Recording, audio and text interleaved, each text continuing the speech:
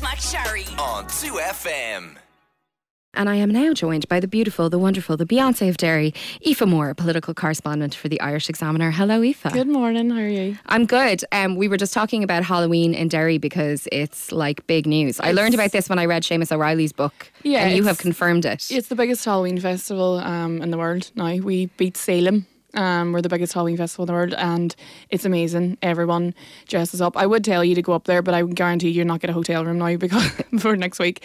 But it's absolutely amazing. Can't recommend it enough. And when you said everyone dresses up, you were like bin men. Oh, bin men. Like you go into people. a bank and someone's dressed up. Like it's uncool. Do you think you're too cool to dress up? I have to go. It's amazing. It's not going to happen this year, but I'm going to make next year. Book it next now. year. Yeah, 100%.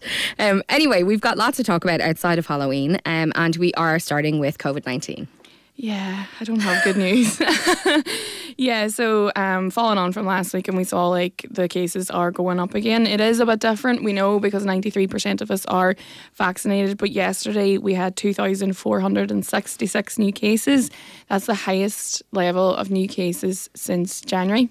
So things are getting dicey. I was in Brussels with the Taoiseach during the week, and he said they are concerned. You know, we're heading into winter now, which is also flu season. There's going to be less and less people drinking outside or meeting outside because of the cold weather.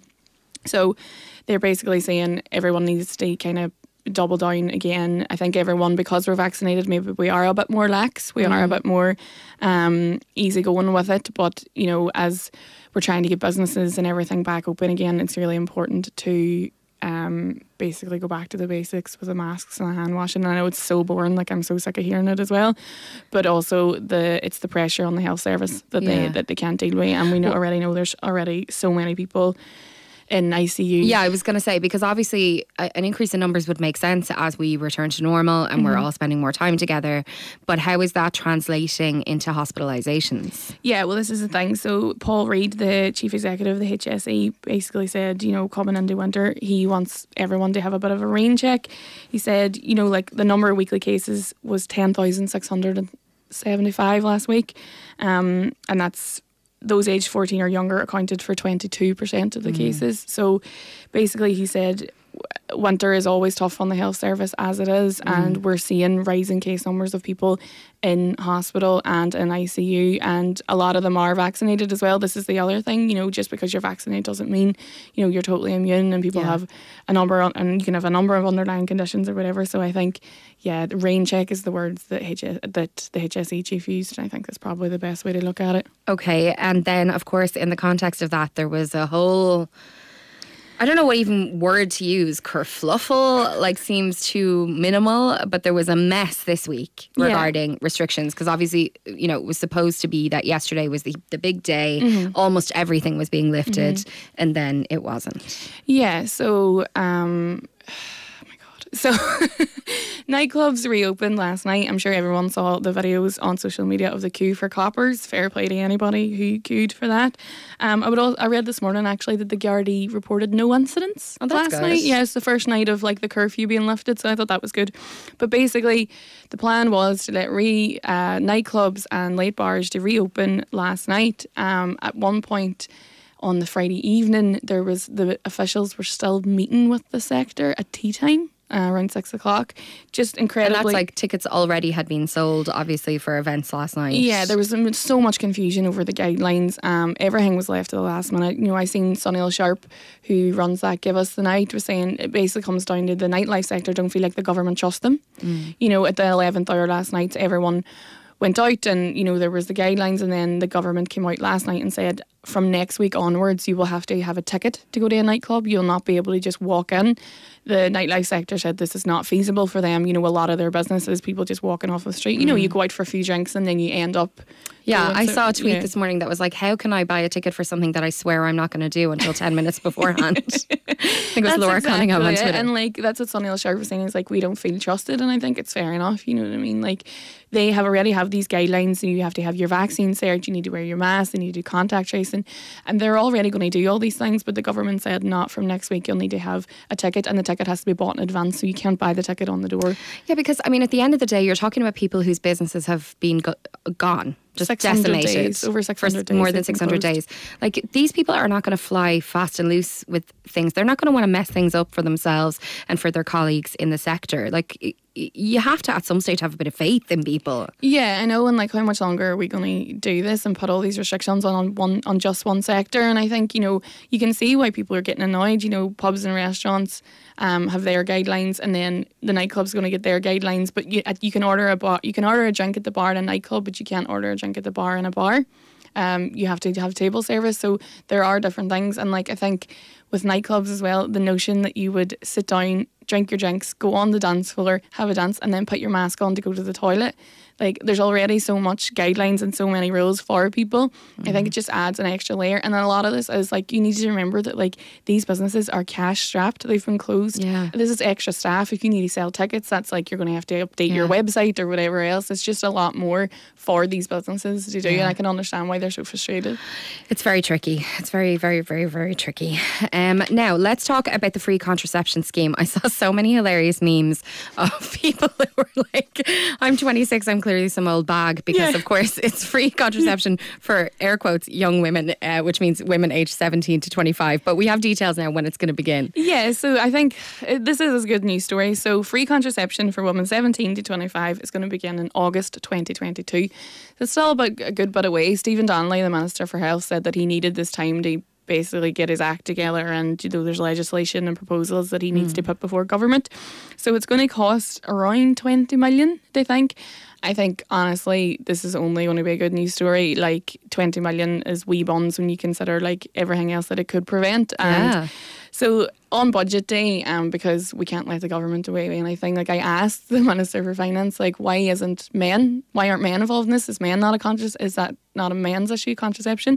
They said they will look at expanding it eventually, but they had a report about access to contraception, and this was the age group that they found there was barriers to contraception. So it'll cover it'll cover the pill, implant, and you'll get 2 GP visits, free GP visits a year to discuss contraception with your GP. So it is good. It's undeniably good. Like, it's brilliant, really. When you think about the lives that women in that age bracket are living, and how little money they usually have, and the decisions that they have to make, I think it's absolutely fantastic to take the financial question out of it when it comes to contraception. Now, this next story is just wild, and I think lots of people have been struggling to get their head around it over the last 24 hours, and it is Alec Baldwin having killed a woman on set of a film via firing a prop gun. Yeah, this is absolutely horrendous. So Alec Baldwin, the very famous actor, was filming this Western movie called Rust. From what I read in the media, he was handed a prop gun by the assistant director. He went out. I actually don't think it was filmed. It seemed to be a rehearsal. And he fired the gun, and there was live rounds in the gun, and he shot the director of photography and the director. The director of photography was a woman called Helena Hutchins. She was originally from Ukraine. She's a wife and a mother.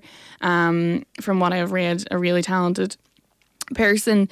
She was airlifted to hospital and died in hospital, and it appears that it was, from what I've saw, a freak accident. Alec Baldwin has been in touch with the police. The police have had a search warrant. They've taken all his clothes and everything else and the gun from the set. But I did read that the union involved with the filmmakers, a few people had walked off the set that day because of the working conditions they were working in. There had been concerns over health and safety beforehand. It's just absolutely horrendous. I was reading some of the tributes to Helena Hutchins today. She was born on a military base in the Soviet Union in Ukraine. Seemed to have like a really interesting life and seemed to be a really, really talented person. It's just devastating. It's so sad. It was the wildest story I've ever heard. Yeah, I've been reading about it as well to try and kind of get my head around it, and it seems like it was kind of an old practice to use these type of bullets even on set around guns that are used for filming, and sometimes it's done as kind of a budget cutting thing, because it costs to add things in post-production or whatever, and it's certainly starting a huge conversation. But what an absolute tragedy that a young woman, 42, had to lose her life for that conversation to grow, and you have to feel for Alec Baldwin. Yeah, I know. I saw like there were some paparazzi pictures of him like outside the police station, like crying his eyes out. Like he'll never get over that. No. That's so sad. And I saw some of those photos too, but I also thought I shouldn't be seeing these photos. Yeah. Like leave him alone. Yeah, Do that's you know what I I mean? thought too. And I was like, it's a bit voyeuristic. And then I was like, does he know the camera was there? All of it is just, it's just horrible. so depressing. Absolutely horrible. Okay, now Luxembourg is going to be the first place in Europe to legalise growing and using cannabis. Yeah, good days ahead for people in Luxembourg. Everyone's going to be very chill soon. So adults in Luxembourg will be permitted to grow up to 4 cannabis plants in their own home. Basically, I think, the same argument that we saw in Canada and different parts of America is that they have failed to end demand when it comes to cannabis. They know that the criminalisation of it hasn't been working. So there's a coalition government there, the Liberals, the Greens, the Greens and the Social and the Social Democrats have come together and basically said, so they announced it on Friday and it will be for recreational use. You can buy seeds in shops and you can grow it yourself. You will not be allowed to sell it. This is not like an invitation for everyone to become weed dealers, but it's basically like they know that the ramifications of growing 4 plants in your home is a lot less than fueling a bigger drug industry, so that's why they've decided to do it. Right, so it's not like in California, say, where there are very upmarket kind of No, you're not going to be able to boutiques. it's not going to be like Amsterdam, so you're not going to be able to like go into a shop and just buy joints or whatever. Like it'll be 4 plants in your home, but that's it. Yeah, it's going to be so interesting to see this over the next number of years. Yeah, I think like more and more countries are just going to take this on. Do you know what I mean? It's such a low level thing at this stage. I don't think. Well, it seems, given the fact that already, several states in America have done it, Luxembourg is doing it, it's been kind of going on in Amsterdam for however long, like I think it's going to become harder and harder to argue against it. Yeah, especially if people then, like when you look at in America too, like the taxes that it brings in and stuff, and they've put that into like education system and stuff like that. So yeah. It'll be the next thing, I think. Well, nice to end on that. Yeah. Light Chill story. vibes, everyone. Aoife, thank you so much. That's Aoife Moore, political correspondent at the Irish Examiner. Tell me, what's it like when you're... sorry, I have a minute now. I'm going to ask you. When you say you went to Brussels with the Taoiseach, what's that like? Like, are you just following him around? Yeah. Like, I just follow Micheál Martin around most of my life anyway. But, like, he organises press conferences for us. Okay. We weren't allowed into the Commission building because there was too many press there. And they were like, nah, the Irish has to stay outside. But the Taoiseach organises press conferences for us and he comes to us. But flew to Brussels with the Taoiseach. He was on my flight. Got a wee wave at the airport. Oh, very good. Now. But I saw you posted a story on your Instagram stories and you guys were kind of sitting on, like, it looked like you were sitting on the floor in a corridor, filing copy presumably on your laptops. Is that standard practice when you're travelling? Yeah, we were in the embassy, the permanent residence in Brussels, and we had nowhere else to go. We'd all had checked out of our hotels. Right. The Taoiseach had a press conference and then they couldn't chuck us out because the press had nowhere else to go, so we were just sitting on the ground in the embassy filing copy while the Taoiseach jaunts off to his next meeting. Such a glamorous life. Oh, I'm telling you, McCarry Bradshaw. Thank you so much, Aoife. Louise McSharry on 2FM.